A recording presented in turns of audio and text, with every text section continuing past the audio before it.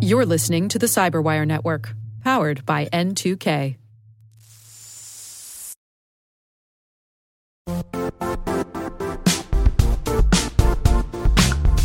The IT world used to be simpler. You only had to secure and manage environments that you controlled. Then came new technologies and new ways to work. Now, employees, apps, and networks are everywhere. This means poor visibility, security gaps, and added risk. That's why Cloudflare created the first-ever connectivity cloud. Visit cloudflare.com to protect your business everywhere you do business.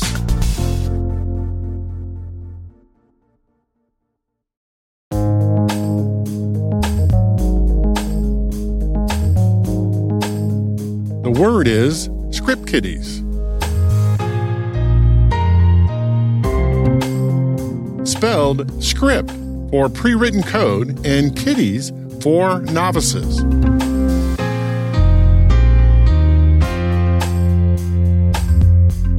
Definition: cybercriminals who lack the expertise to write their own programs use existing scripts, code, or tools authored by other, more skilled hackers.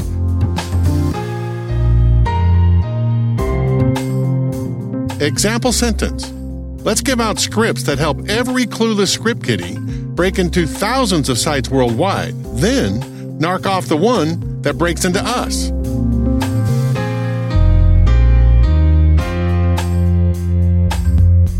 Origin and context. The team at Live Overflow believe that the term script kiddie probably originated in a private bulletin board that shared exploit code with their readers. They found a comment dated June 1994 that called out, quote, elite code kiddies that don't seem to understand that those scripts had to come from somewhere, end quote.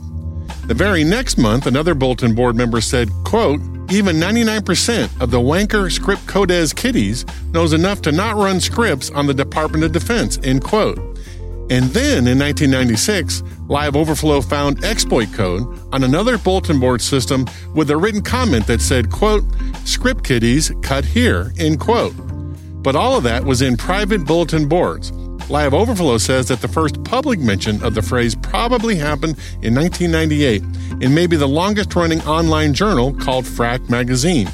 Frack is spelled in leet speak as Prhack, and Taryn King and Night Lightning founded it in 1985.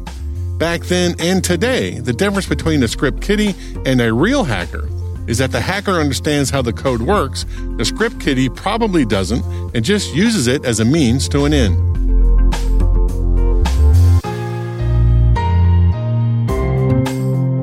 Nerd reference. At the first presidential debate between Secretary Hillary Clinton and the then presidential candidate Donald Trump, the moderator asked both candidates about how to defend against cyber attacks. Secretary Clinton responded that it was a serious threat, as evidenced by the Russian attacks on American institutions, including the Democratic National Committee, or DNC. Candidate Trump responded that it was uncertain who exactly broke into the DNC, and that it could have been, quote, somebody sitting on their bed that weighed 400 pounds, end quote. In other words, it could have been just a script kiddie. As far as the cyber, I agree to parts of what Secretary Clinton said.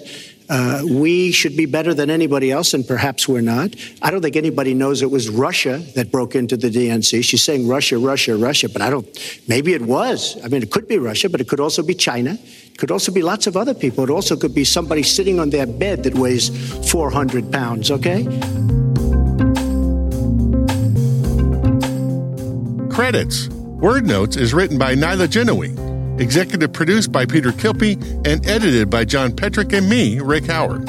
The mix, sound design, and original music have all been crafted by the ridiculously talented Elliot Peltzman. Thanks for listening.